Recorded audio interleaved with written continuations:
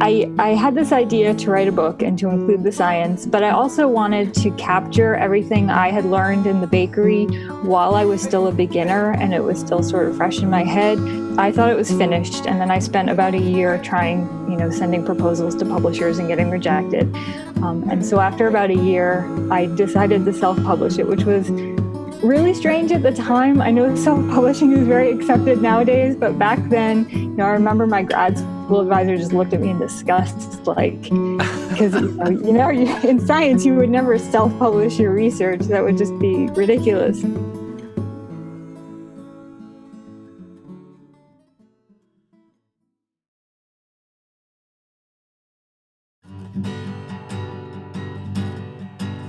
This is the Sourdough Podcast, the show about the innovators, leaders, and creative minds in the sourdough community and the stories behind the bread.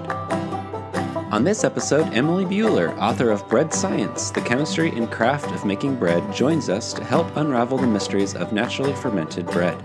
She shares her journey from scientist to baker to becoming an author and publisher, writing and working with renowned bakers like Peter Reinhardt and Francisco Magoya. She helps explain why enzymes are the unsung heroes of fermentation, addresses some common misconceptions surrounding sourdough, and answers listener questions on the topics of water, refrigeration, proofing, and starters.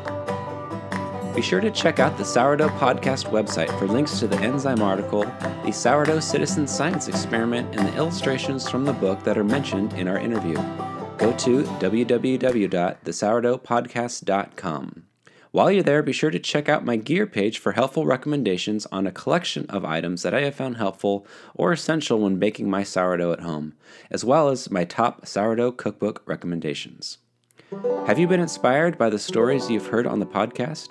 If so, please consider supporting it by contributing any amount on my support page.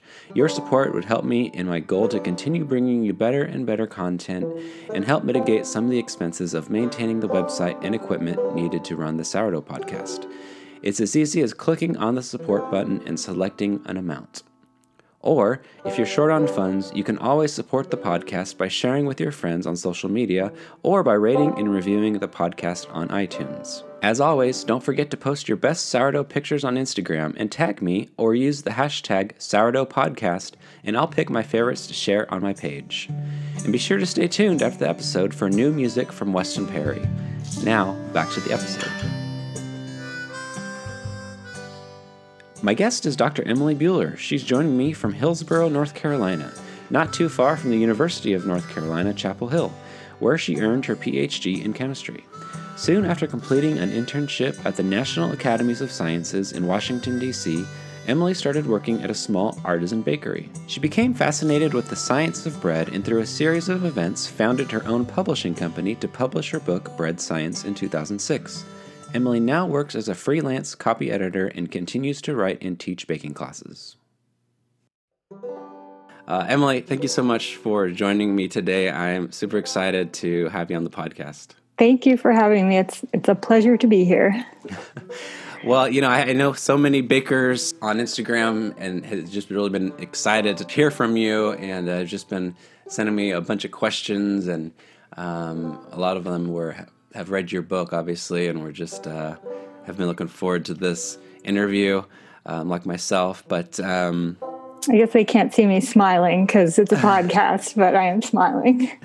Well, what I wanted to talk about a little bit today, of course, we always like to talk about people's kind of journeys into sourdough. But just, I guess, generally, I think, a lot of sourdough bakers like myself are fascinated by the magic of sourdough and natural fermentation. And I think we use the word magic many times because we really can't wrap our minds around how, this seemingly lifeless pile of flour, when mixed with water and starter, maybe a little bit of salt, can, physically transform before our eyes. And through these mysterious circumstances, become this like life-giving, delicious, cornerstone of civilization. And luckily for us, there's brilliant minds like your own out there that have dedicated themselves to furthering our understanding of bread through science, and can answer some of those big questions that we inevitably confront when learning the craft of sourdough. But before we jump into the science of bread, Emily, do you think I know you, like so many of our guests, did not originally set out to be a baker or a bread science author, perhaps, No. or even maybe a chemist. But do you think you could tell us a little bit about your journey? Sure. Well, I got into chemistry, I think it was a little bit by default. I had a very good high school chemistry teacher. I liked all my subjects, but he was just inspiring. So when I got to college, I kept taking classes. And then, family kept saying, "Oh, chemistry, you'll get a good job in that." So I thought, sure, why not? But I didn't really think about what that meant or anything. So I just kind of stuck with it. But I'll add that I minored in fine arts in college, so I did get my that side of my brain had something to do too. But I went to grad school kind of because I didn't know what else to do. And then when I got to grad school, the first 2 years you're taking a lot of classes, and I love classes because I like the learning and taking notes and studying. But then the last 3 years were almost all work in the lab. And I realized I really did not like doing lab work. I liked writing the papers. I liked when I still got to teach some, but I sort of realized that there were limited options. At the time, they mostly talked about your options were working for a research company or being a professor. I'm happy to say that nowadays they talk more about science writing as a career, or PR, or working with the press about science. But back when I was there, they didn't talk about that so much. So I didn't really know what my options were. And then, as you mentioned, I had an internship at the National Academies in DC, where I met all these great people who kind of encouraged me to break out of the lab role if it wasn't making me happy. But I didn't really know where I wanted to go. And so I had friends who worked at the bakery. They made it sound like a lot of fun. I just wanted to take a break and figure out my next steps. I didn't really expect it to last as long as it did. And I had no bread making experience. I think they hired me because a few people had left all at once, and so they needed people. Did you have much baking experience, or did you grow up Not baking at at all. all? Okay. I don't, I mean, I'd probably made bread once with a friend. I didn't really know anything about it, but they hired me. And so I just learned on the job, working full time in the bakery. But I immediately realized there's a lot of chemistry going on here, and wanted to learn more about it, but could not find the information written anywhere. So I bought all the books I could find. A lot of times they just kind of skimmed the surface and didn't give the detail I wanted. And someone asked me to teach a class through the local art center. And that led to me and my co-teacher trying to put together a little manual.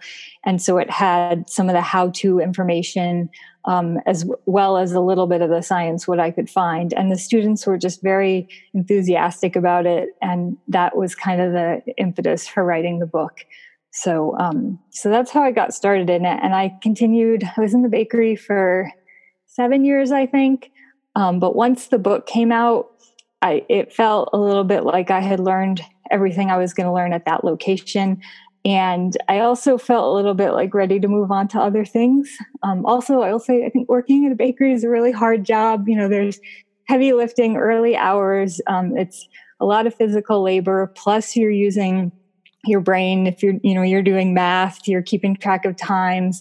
It can be really hot. It can be really noisy. Yeah. So it was just, I think, I could see that I probably would not be able to handle it into old age. So I moved on to some other things, but I'm really glad I got the chance to learn what I did and to get the book done. It sounds, I've had a handful of interviews at this point, and it's so interesting to hear how many different people all have this similar strand running through their stories where, they just kind of fell into bread from a very unique background that has nothing to do with bread, and it just found them at kind of the right place and the right time on their career path or in their life, and it kind of sets up this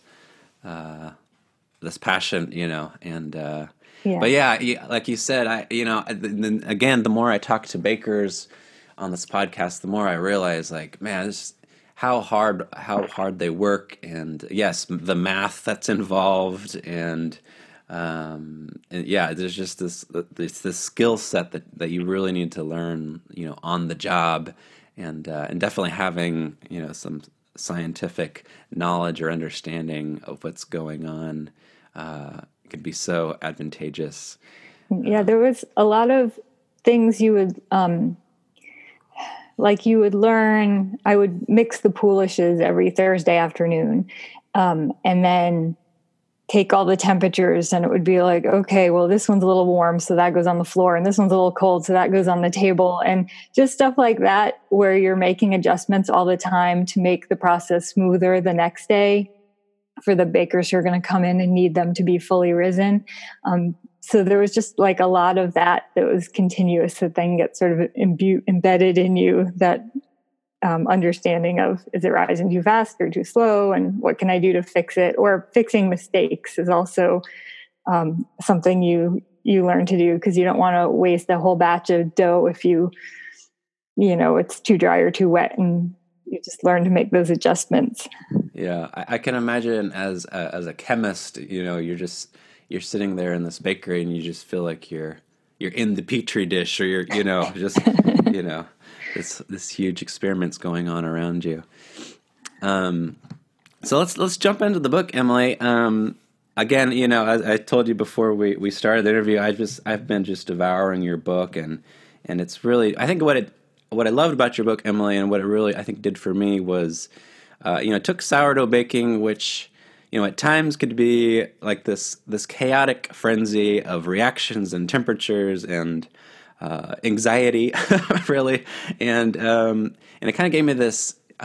Your writing kind of gave me this beautiful picture, of this explosion of life and all of these perfectly synchronized microorganisms working together, and I kept having this like mental picture of this like symphony, going on, and I thought it was just really beautiful the way you wrote it, and Thank you. illustrations you incorporated into it were extremely helpful, and I think secondly, it showed me that in a lot of instances where I thought maybe there was just one thing going on in one part of the process of sourdough, that maybe like folding or adding salt, something that I thought maybe just accomplished one goal. It really served many functions, and then when it comes to sourdough, your book, you really kind of just cemented in, your actions really have to be purposeful, and because there's so many consequences in the outcome of the bread. So that's what I really enjoyed about your book, but you kind of dialing back a little bit, you said you were teaching a class at the time, and I just wanted to find out a little bit more about your motivation to write. You talked about how some of your students were really asking these questions, and yeah, I think their interest in our little dinky manual that we made, that kind of showed me that other people were interested in it too. But it was also just that I couldn't find the information in one place with the depth that I was craving. So I read different books that would just give you just the littlest bit, and I wanted more, but then there would also be these huge textbooks that were hundreds of dollars for baking students. A lot of times that material had more detail, but it often was aimed more at commercial baking, where you'd be adding different additives or using different machinery. So not always relevant to the home baker. So I started, let me see, I guess I had this idea to write a book and to include the science, but I also wanted to capture everything I had learned in the bakery while I was still a beginner and it was still sort of fresh in my head. So the parts that are less scientific, but just like about shaping and how you're getting the gas out and you're creating strength, those different lessons, I also wanted to get that down on paper. And the first version of the book that I'm not published, but just my first draft, had just a short chapter on the science, and then it had all the other chapters with the different steps of the process. And I thought it was finished. And then I spent about a year trying, sending proposals to publishers and getting rejected. And so after about a year, I decided to self-publish it, which was really strange at the time. I know self-publishing is very accepted nowadays, but back then, I remember my grad school advisor just looked at me in disgust, like, because in science you would never self-publish your research. That would just be ridiculous. But so it was a little weird. It was also really hard to figure out how to do that process, but that's a whole other story. But once I decided to...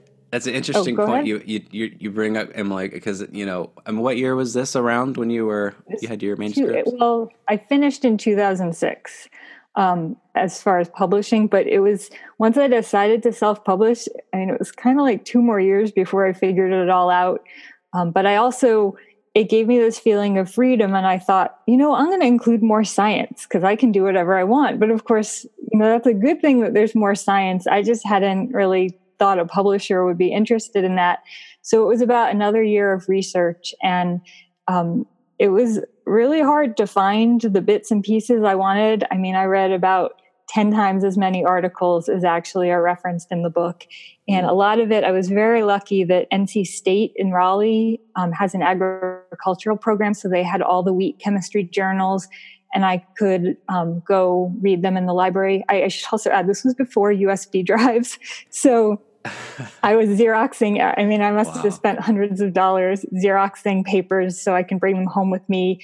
And I would take the bus over to Raleigh. It would take me like an hour and a half to get there on the bus. And I would spend all Saturday reading papers and then come home. But it was like eventually I found the parts I needed. But it was a huge process to dig out the science. And then, those papers are hard to understand. And even if you've been through grad school and read a lot of them, they're still hard for me to understand. I usually have to do a first read through and it seems like this doesn't make any sense. And then the second read through, it makes a little bit more sense. But a lot of times it really takes sitting down and making notes to figure out what the papers are saying. So I can no longer remember what your question was. Well, no, I think you accomplished that goal because it really is something that, is easy to read for a non-chemist. And it really does kind of unpack a lot of ideas that are seemingly abstract and that I can't, before, didn't make a lot of sense. But yeah, it sounds like you were, kind of ahead of your time when you were writing this book because I know that I can think of a handful of sourdough people that have, self-published books. And I don't think people, think about that for a minute about, this isn't published or by an official publisher. But anyway, we can get our hands on this information. People get their hands on it. Well, I'm glad it's publishing is more accessible now.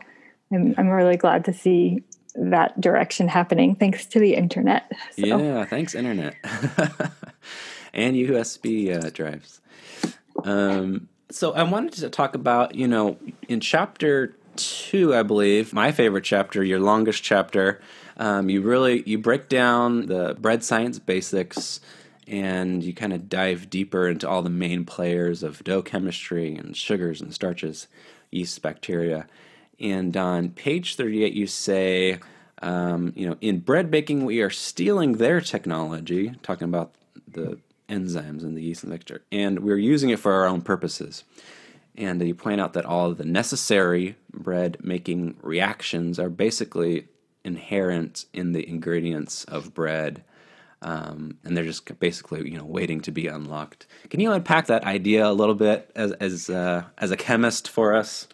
Sure. I guess, I came into the research just thinking, well, how does the process happen? So we know that yeast needs to quote unquote eat sugar, but then we read that flour is mostly starch. So how does the starch turn into sugar for the yeast to eat?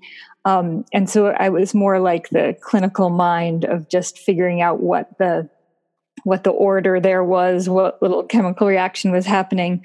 But then I think I must have read something about why are these enzymes there in the first place? And that it was just such a big picture moment of your mind kind of opening, like, oh, like the flowers already have the, amylases. I'm not really sure how to pronounce that, and I hear different people say it differently. But just that idea that all the ingredients were already there because the plant is going to need to break down that starch at some point, so it has this enzyme ready to do it. And then we activate it by adding water. I thought that was a fascinating idea. Yes.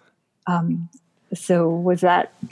Yeah, no, I definitely, I think what you said is like, that I resonated with is like, the big concepts of like, well, this needs to happen for this to happen. But, how do we get from each one of these little steps? How does water and the flour, what's going on there? I know that it makes this wet dough, and that supposedly that the yeast is eating it and making bubbles. We'll come back to that, but but how did these individual steps and processes happen? One thing I think is really interesting too is that, so yeast is an organism; it's a living thing, but enzymes, we kind of talk about them sometimes like they're also living things. And that would almost be easier if they were like little critters and they're doing something, but they're actually not. They're actually just molecules. And I just think that's fascinating that they can, just based on their shape and what atoms they have and how they react, they can do such a specific function, like find starch and break some sugars off it when they're not thinking. They're not, I guess yeast don't really think, but they're not living. They're just performing this function. I don't know. I think it's hard to wrap your head around that. Yeah, no, I'm thinking of your illustration on page 37. And I went back. We have kind of like this this map of starches and water, are converted to complex sugars, and then combined with yeast, are broken down into simple sugars, and then that allows fermentation to start. And I remember. And I ended up writing, enzyme above amylases and enzymes above maltase and invertase, because, that's something, enzymes aren't something that I think we focus on. We tend to focus more on the yeast and the bacteria and our starter and all those little microorganisms. But, we don't really think about the enzymes as much, or we're not taught to consider them, I guess. And I don't know that I had a good sense of them until after the book came out. I wrote an article about enzymes, and it was Peter Reinhardt had been interested in it, and he asked me about it. So I wrote this article, and it never ended up getting published anywhere, but it should be on my website, and I made a note. If it's not, I'm going to go put it back there, because so it's just a few pages, but it had a lot of detail about enzymes and some pictures. So now I'm curious if it's still there or not, because I haven't seen it in a while, but I'll find it and make sure it's up there. Yeah. I mean, they really are like the unsung heroes, because really, if the enzymes don't do what they do, the yeast, will have a very hard time doing what it needs to do, right? And fermentation won't take place. So, that is a huge concept that you really shed light on for me. And, talking about wild yeast and versus maybe comparing it to store-bought yeast. In chapter 3, you kind of address pre-ferments, including sourdough starters and levain. And you start off the section by stating that sourdough starters contain bacteria and wild yeasts that perform basically the same function as store-bought baker's yeast, converting the sugars in the flour via fermentation, but with different end products that give distinct flavors to the bread. And, this is something that I've always wondered about. A lot of people, I think, get into sourdough for health reasons. And some even say that they're able to eat sourdough with gluten sensitivities where they weren't able to before. But in my mind, in thinking of this section of the book, you're saying they're basically performing the same function, regardless. They're both yeast, and so in my mind, I've always had this question of other than the slower fermentation and the sour flavor, why would sourdough be any healthier, or if they're performing the same function? Is this just a myth, or is there something more going on there that you can kind of shed some light on? I don't feel at all qualified to answer this question. I know, so commercial yeast is just like one very specific strain. And so this one version of the reactions is happening. So the respiration and fermentation. And so with a sourdough starter where you have a mix of different yeasts and bacterias, I would say you might get, more variation in those reactions because of these different species. But I'm really not maybe sure. more of a nutrition science question, chemistry question? I would think so. I would say that the sourdough dough is probably more acidic, so that might, acid affects the proteins. They unravel differently in a more or less acidic environment. So there's probably a lot of different things going on. I wouldn't say that nutritional benefits are phony, but I would caution people to just not just believe everything they read. So a good example would be, recently I heard of an article where this was looking at your blood sugar and how it spikes. And they showed that if you ate sourdough bread, it didn't spike as much as with yeasted bread. But then there was a study that came out after that where they actually looked at it again, and it was like different in every single person. And that made a lot more sense to me. So it was like your personal microbiome in your intestines, the way it's digesting everything. With some people, the sourdough did make their blood sugar spike, and with some people it didn't. And then with some people, the whole grain made their blood sugar spike, and others it didn't. So to me, it seems like it's a far more complicated situation than a lot of people maybe want to hear. I would just kind of caution people, it might be more individualized than people think, or just to, read things with a grain of salt. And nutrition, if you look at it, it's just been like changing, every year there's a new study out and people change their minds. So, I sort of hesitate to give nutritional advice or to quickly believe anything I read. Do you think it has something to do with the fact that the baker's yeast, the Saccharomyces cerevisiae, the single strand, works, or does it? Work by itself, whereas the sourdough starter, as I understand it, has not just yeast, but also lots of bacteria going on. And the two different kinds of organisms do seem to work in sync where, one prefers one kind of sugar and the other prefers the other kind. So there is some symbiosis there. I'm not sure how that would play out in the final nutritional content of the bread, though. Yeah. Yeah, well, the mystery continues, but I think that's a good point that you bring up, that when it comes down to our microbiomes, who knows what's going on in there? And you wonder, if it sounds like that's something you could change, though. You can change your own microbiome by the food that you're eating, and if you're eating, different types of bread, then your biome adjusts to that and processes it differently. Maybe someday we'll know the answers to that, but that's the beauty of sourdough, though, is that there's so much mystery involved, and even if you do understand the science, like a PhD in chemistry would, there's still a mystery, and there's beauty in that. Yes. So kind of staying on that line of the differences between sourdough and industrial yeast, maybe getting away from like nutritional science. A lot of sourdough bakers use a starter, we maintain that and feed it for months or years or decades in some cases. A few of our listener questions, including some of my own, had to do with generational changes, I guess, was kind of the phrase.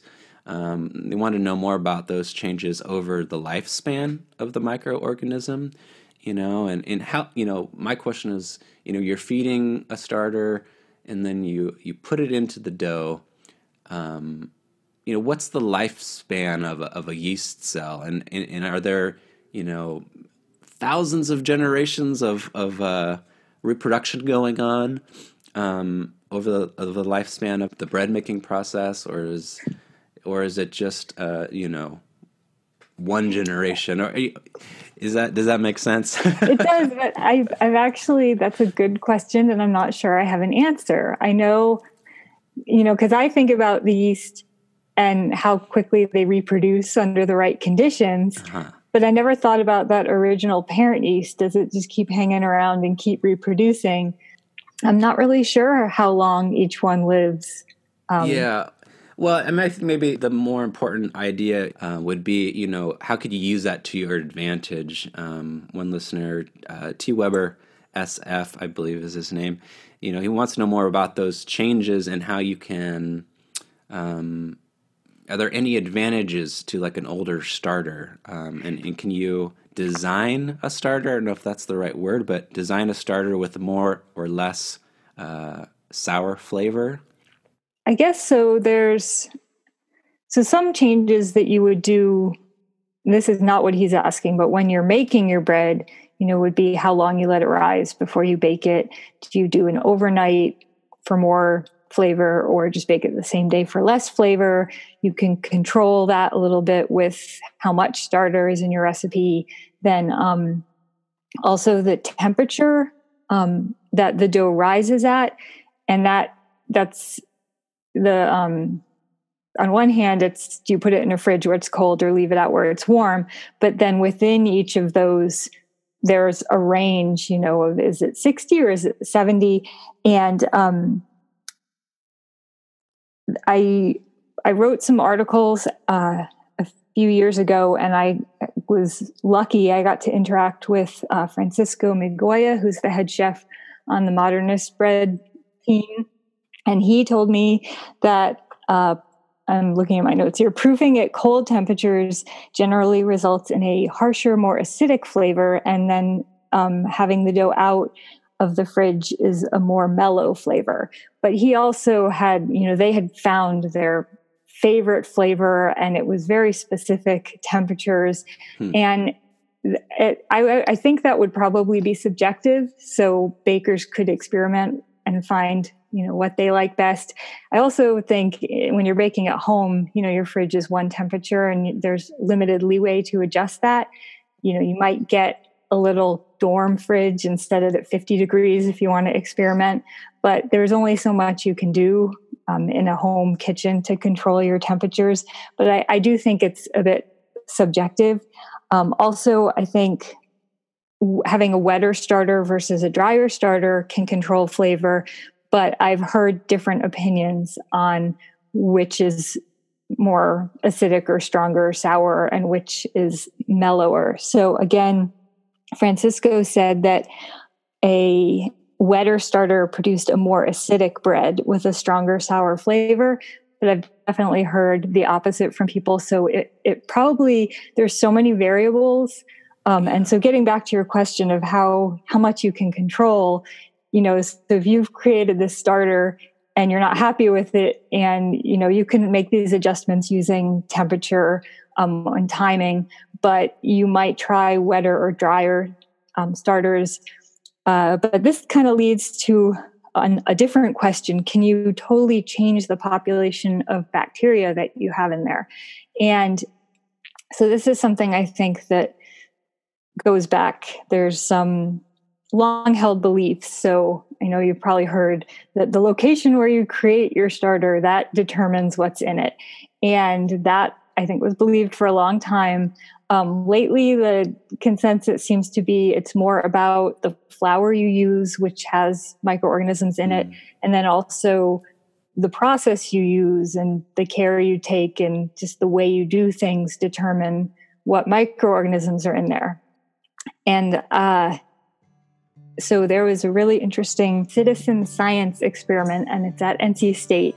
And if you want to find it, if you just Google NC State sourdough, it should pop up. But then the professor's name is Rob Dunn. And they basically collected sourdoughs from the whole world and ran them through their equipment and determined what microorganisms were in there. And they have their... familiar with... I didn't know that was at NC State. So they have their results online, and you can go look on yours and see what was in it. And so I just kind of flipped through the map quickly. So I would click on one kind of bacteria and a bunch of dots would appear, and they were kind of all over the country. And every single one I clicked on, the dots were all over the country. And I'm a little worried that I'm misinterpreting this, but it seemed like it was saying that, I didn't click on any one bacteria and it only appeared in one location. So it does seem like maybe the flower or, something else is at play. But the other kind of big question would be, does the starter change over time? So if you create it in one location and move or start using a different flower, does the population you have in there change in which bacteria and yeasts you have? And that, I think for a long time, there was a paper in the 70s that showed that those microorganisms can kind of resist outsiders because they've created this acidic environment that they thrive in. And so outsiders would come in and die off.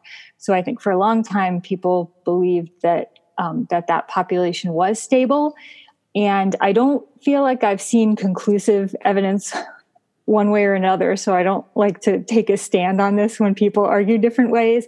But it did seem like these days there was more feeling that the care you're giving your starter and the flour you're using might result in changes in the bacteria and microorganisms and thus changes in the flavors. So I don't have any concrete answer like use this kind of flour to get a more sour flavor. It would be great if that data existed, but I think it would just take a massive effort with people submitting, their taste tests and their flour types and how they take care of everything. And there's just so many variables. But I think it's definitely something you can play with, but there's not clear guidelines for how to change your starter. Yeah, and then I think another, again, there's that cross section of anecdotal evidence and maybe myth and actual, when it comes down to science, what can you prove, is happening. One of the questions I think is, I have this starter that my grandmother's grandmother gave her, and it's 200 years old. And I think a lot of bakeries I know in San Francisco claim, we have a 200-year-old starter. And are you saying that there might not necessarily, over the 200 years that the starter exists, it's not changing as much, or it's always changing, or does it kind of hit a point where it's just not transforming as much? So I think it's generally accepted that when you first create a starter, it's going to have a milder flavor, and then over time that flavor grows. But that's only up to a point, and that's just as the population develops and settles in. So after, I do think it reaches a plateau, and I think it would stay the same if you kept taking care of it the same way, and then it might change if you changed the flour you're giving it or the conditions you're using. But I don't have a good time for that. I think, someone had told me 9 months, but again, that's one of those anecdotal stories. So I don't know if that's a concrete time, but also it probably, different people's taste buds are different. And so there's probably also a lot of variation, because I've done taste tests with people at science fairs where, one person insists bread A is more sour and the other one says, no, bread B is. And so there's probably some variation there too. Again, it sounds like it's hard to say definitively that it's one specific point it's changing. Is it strictly the age of the starter? Probably not, because there's so many other variables affecting the way we experience the bread and the flavor. And so, that's an interesting question that comes up. Another yeast-related revelation I had reading your book, and this is something I posted on Instagram about, and got a lot of interesting, funny feedback, is the kind of the relationship between bubbles and yeast. And this one really kind of altered my perception of what's going on in my dough. You kind of burst my bubble, so to speak. Sorry about that. And you point out that yeast, in fact, does not create air bubbles. I'm like, wait, what? Wait a minute, what did you just say? Can you explain that a little bit more for our listeners? I'm referring to page 81 in the book. Sure. And again, this is one of those things that for me, it's still kind of hard to wrap my head around, but yeah, so, yeah, it's really easy to picture, we think of carbon dioxide and we think of a gas, but carbon dioxide can also be dissolved in something. And so the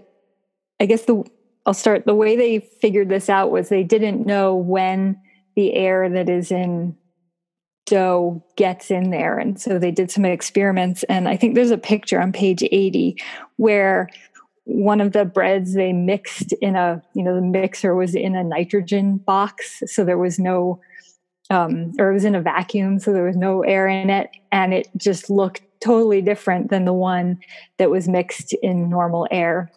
And so they concluded that all the air bubbles get introduced during the kneading process. And after that, we're just, when we punch our dough and a bunch of gas comes out, you're leaving behind tiny little bubbles. And then the yeast produces carbon dioxide, but it's not producing if you think about it, it produces one molecule of carbon dioxide. How can that one molecule be a whole bubble?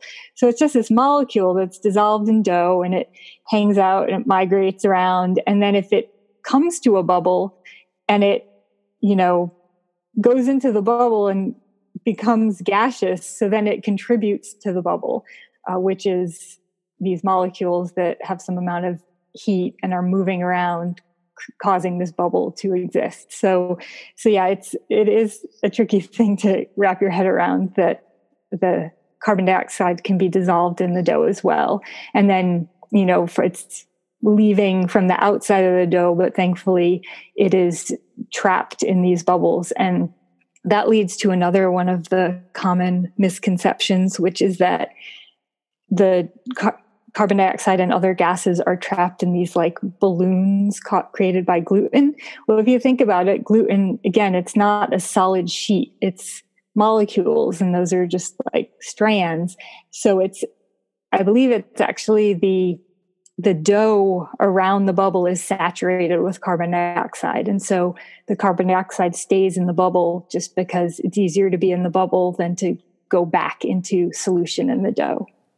Yeah, it's just super fascinating. You provide like a physics equation to explain it, which I just skipped over because I'm not a physicist. But that I have this very, I guess now of a very different concept of what's going on in my dough, and why. Initially mixing the dough and getting those air bubbles in is so important to a good mix, because again, the yeast is not going to produce any bubbles; it's going to contribute to the existing bubbles in there. So, yeah, that was something that was super interesting. Could we talk a little bit, Emily? And I know we're running out of time here. Maybe we can go back to water, the ingredient obviously foundational to bread here. The question from one of my listeners at BU7Amni says, I am new to baking and I'm baking my own bread, and I still wonder what is the impact of water, water quantity, and what happens if I increase it or decrease it? How would that change my final product? And I think when it comes to maybe this newer wave of interest in sourdough. And when I kind of found sourdough, I started making these no-knead breads, in these high hydration loaves. We're talking 75% baker's percentage and higher of water, which is kind of a different style maybe than the bread you were making when you started baking. What role would you say water plays in a high hydration loaf, and how is it that a no knead type of bread is even possible? Okay, so that was something I wondered for a long time and didn't really have a good answer for, because I would always, tell students that the kneading process is helping this gluten network develop, and that helps make your dough tough and stretchy. So I did kind of always struggle with what is a no knead, but their no knead recipes are often the high hydration with a series of folds and then a long fermentation time, and then they often cook in a Dutch oven or some kind of heated casserole dish. So finally, and I should once again credit Francisco at Modernist Bread, kind of explained that the gluten developing is a matter of hydration. And so that hydration will slowly happen over time in a no-knead bread. And when we knead dough, it's kind of like we're just speeding it up. So it's just two different ways to get the bread to hydrate so that the gluten can form and develop. And that I seem to resolve that discrepancy. So I think if you're not talking about no knead, but just the water content, it generally seems that higher water content will give you those bigger holes. But the flip side is that the dough might not rise as much. So I know in the bakery, the moisture content of our flour twice a year, it would kind of shift. And we would, we never looked on the bag to see what the moisture content was. It would just be that one day the sourdough would come out of the oven slightly flat. And we'd say, oh, we better adjust the recipe. And we would drop the water 1 or 2%. And the next day they would poof up like usual. So it can affect the height of your bread, but then, you don't want it. If you err on the dry side, you'll lose those beautiful holes in the crumb. And then your bread also might not be as moist and delicious as it could be. And then with the no knead breads, like the hydration, I think it's important to have it higher, so that the gluten can form even without all of that physical kneading. Usually there are some folds in there that act as a little bit of kneading. And I'll just end by saying that cooking in the cast iron pot, I think that is the best idea, whether it's no knead bread or regular kneaded bread, because it really, the heat of the pot, having the cover on there to trap the steam, it just does a lot of good things for your loaf in the oven. So that's a good idea regardless. And then the steam is another way that the water interacts with your loaf. And you kind of explain that it has a kind of two purposes. It actually cools the steam. This is, again, a counterintuitive. It cools the bread, which I guess makes sense because it's water and it's going to be cooler than the hot air. And it also helps it to expand. It keeps the crust moist and it allows it to expand, where if there was not steam, it would get hard and it would keep the loaf from actually being able to grow in volume. So yeah, water, again, obviously is super important to bread. Some of the other questions I had from One Vanilla Bean and Samira Dillies had to do with refrigeration, and you kind of talked about this briefly. But what might be the benefit of refrigerating dough? That's another thing I think a lot of us nowadays do is we'll retard our loaves in the refrigerator overnight. And Samira's question is she says, is a cold long proof or a quick room temperature proof better for an open crumb? And then One Vanilla Bean says, is it okay if I do both a refrigerated bulk and a refrigerated proof. And so to me, the question is, how much can the yeast, how much can yeast affect the dough if it is inactive due to the cold? It seems to me like it's somewhat counterintuitive if you want to develop flavor to stop the yeast by refrigerating it. Right. And so with your last point, I always kind of wondered that too, because at 40 degrees, the yeast is supposed to be pretty inactive. So I sort of picture the dough going into your fridge, and the dough isn't immediately 40 degrees. So there's some time as it's cooling off where everything's continuing, but just slowing down. But then my thinking is that even if the yeast have become mostly dormant, there are other reactions, between the different organic molecules that might still be going on at the colder temperature. But I do agree that there's something that I don't get there. Like, does it completely stop at 40? And in the bakery, we had a 50-degree cooler, so it would slow down but keep going overnight. And then we would pull the loaves out in the morning and they would be perfect and ready to go in the oven. But with the 40-degree fridge, it seems more like a process of slowing down. Then you pull it out in the morning, and then there's a process of it warming up. So it's a longer fermentation, and there are those intermediate temperatures. But yes, while it is at 40 degrees in your refrigerator, supposedly the yeast have stopped acting. So it might be more the intermediate temperatures where the reaction continues. As for the cold and long proof versus a quick room temperature proof, I mean, there's just so many different recipes, and I know what I got used to in our bakery, but then I've seen people in their sourdough or their rustic, we all use the same names, but it's a completely different process. So it really probably just depends on what makes the bread that comes out the way you like. The open crumb question, I feel unsure about, because I think when I think about the breads I've made, I've seen that open crumb both in breads that were baked the same day and breads that were baked after an overnight in the fridge. I've also seen a very not open crumb with both of those breads. So I think one thing might just be that sometimes refrigeration adds a bit more, like it makes the process a little more confusing, and you don't know exactly, sometimes it can be hard to tell if the bread is fully risen after it's spent a night in the fridge. So I find it a little easier to just bake a bread in one straight stretch without using the refrigerator. And so it might be that you have an open crumb just because it's an easier technique to figure out when the bread is fully risen.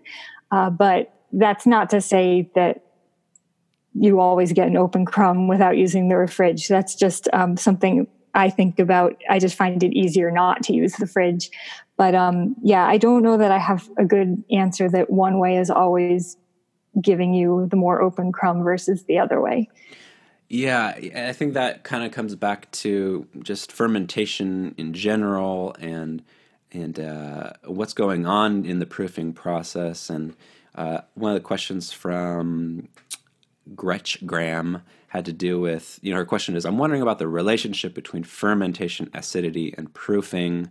And she says, when is a dough fully fermented without being overproofed? And we're talking, refrigeration is something you could do to help control or dial back or that fermentation that's going on. And it's not like it's something different is happening when you're fermenting it versus proofing it. The fermentation, as I understand, is still going on. It's just a different step in the process.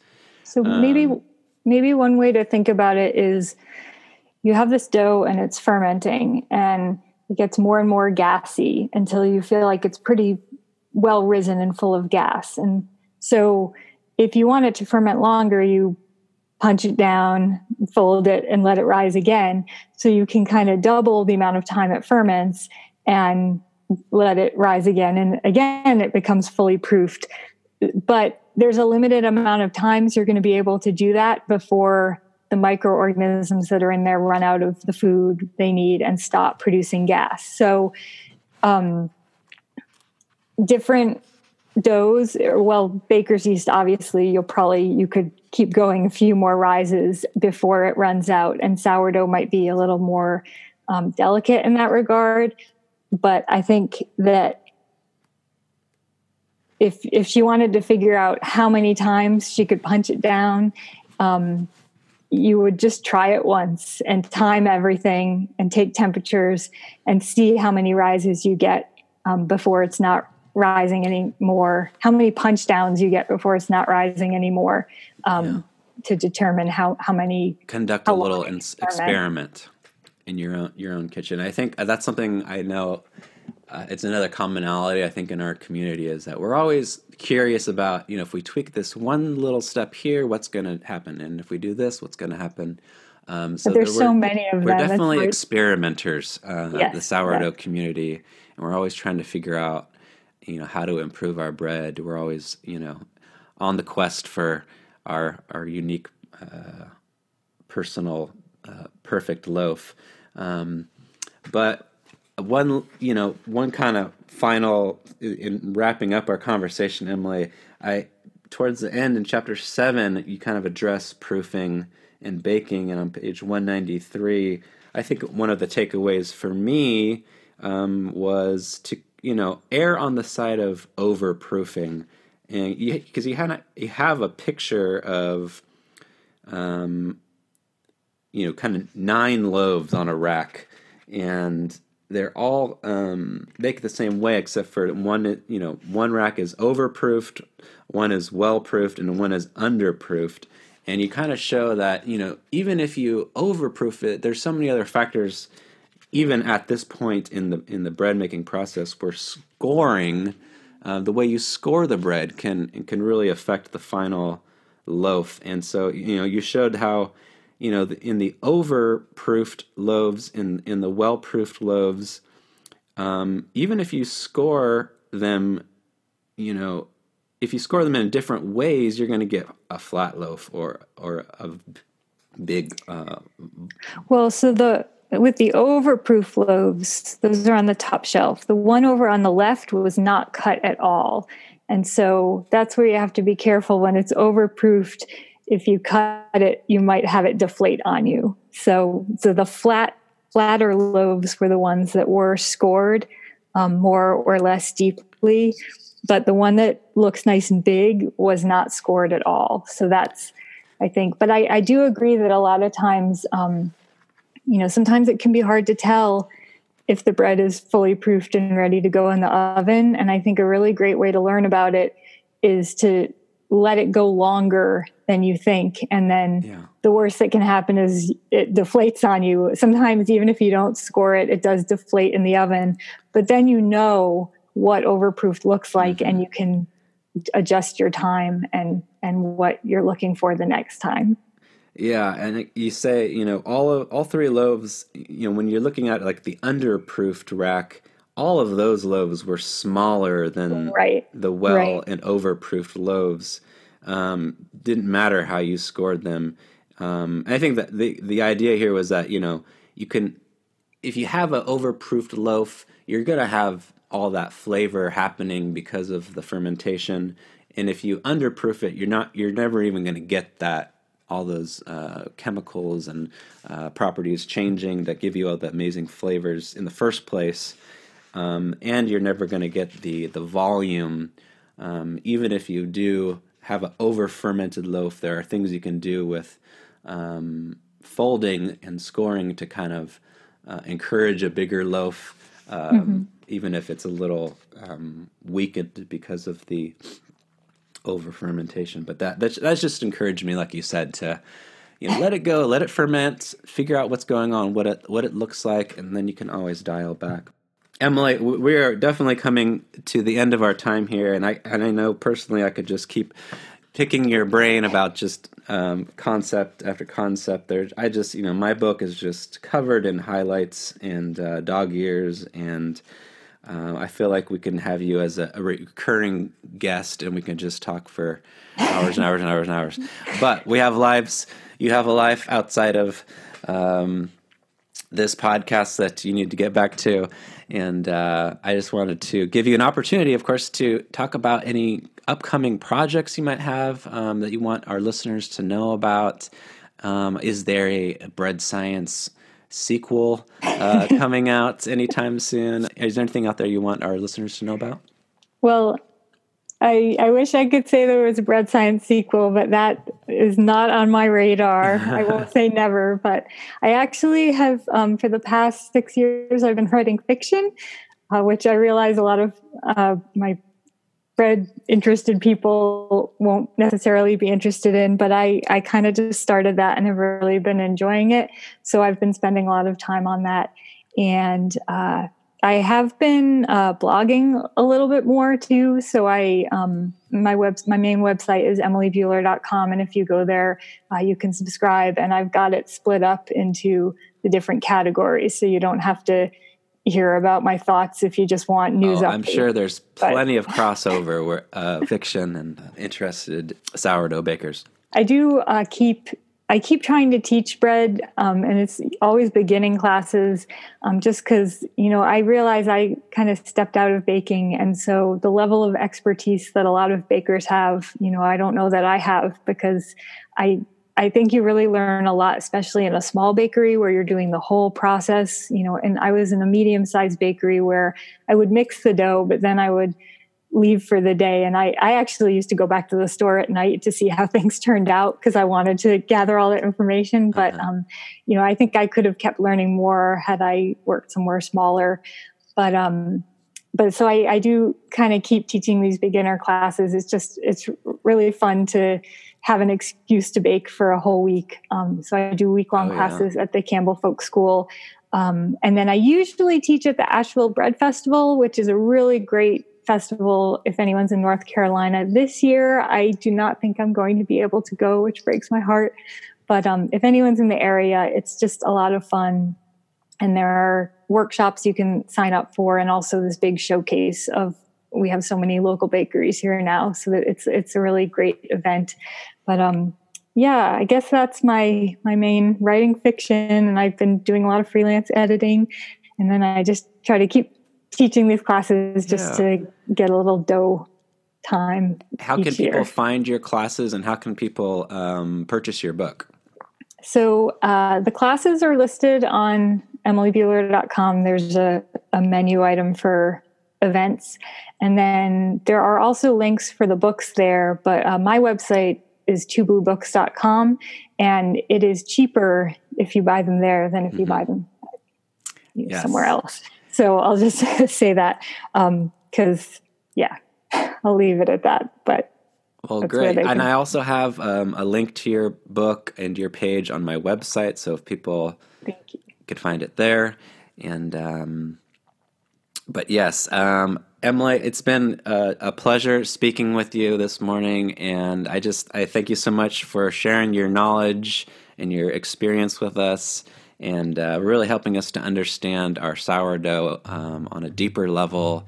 And it's just really helped me to appreciate the magic. There's still magic going on of chemistry and bread science. And I just thank you for that, and thank you for your time this morning. Well, thank you so much for having me. It's been a lot of fun. Have a great day. Bye, Emily. You too. I put you down there just the other day.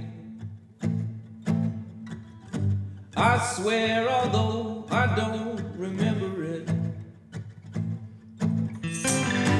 I must have been in the middle of something. If I think hard enough, I'll remember. I'll forget.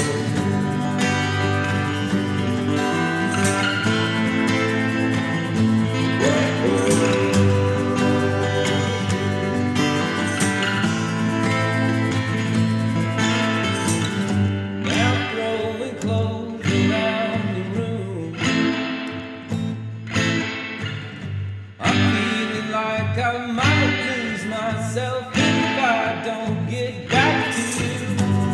then I start to feel it after all. It's not that bad to be apart, but I'm still mad.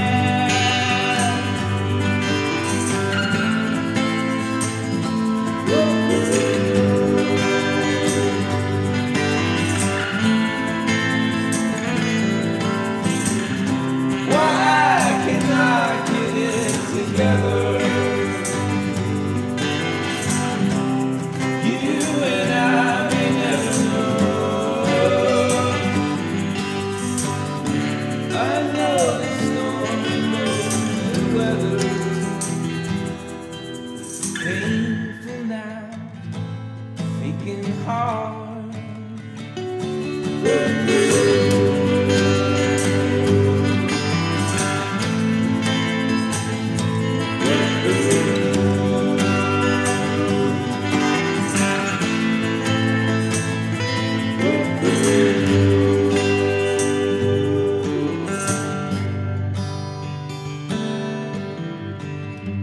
And when I finally locate you,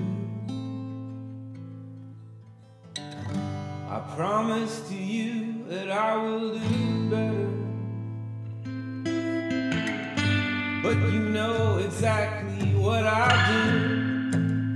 Oh, who the hell am I kidding? No. Why can I get it together? You and I may never know. I know the storm we both will weather. It's painful now, thinking hard. Where did I last put you down? Whoa.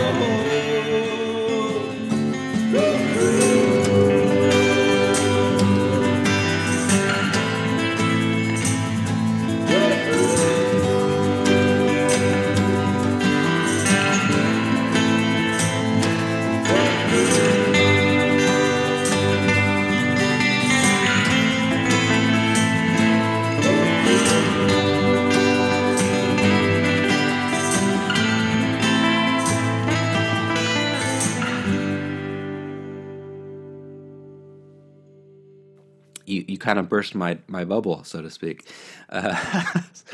Sorry about that.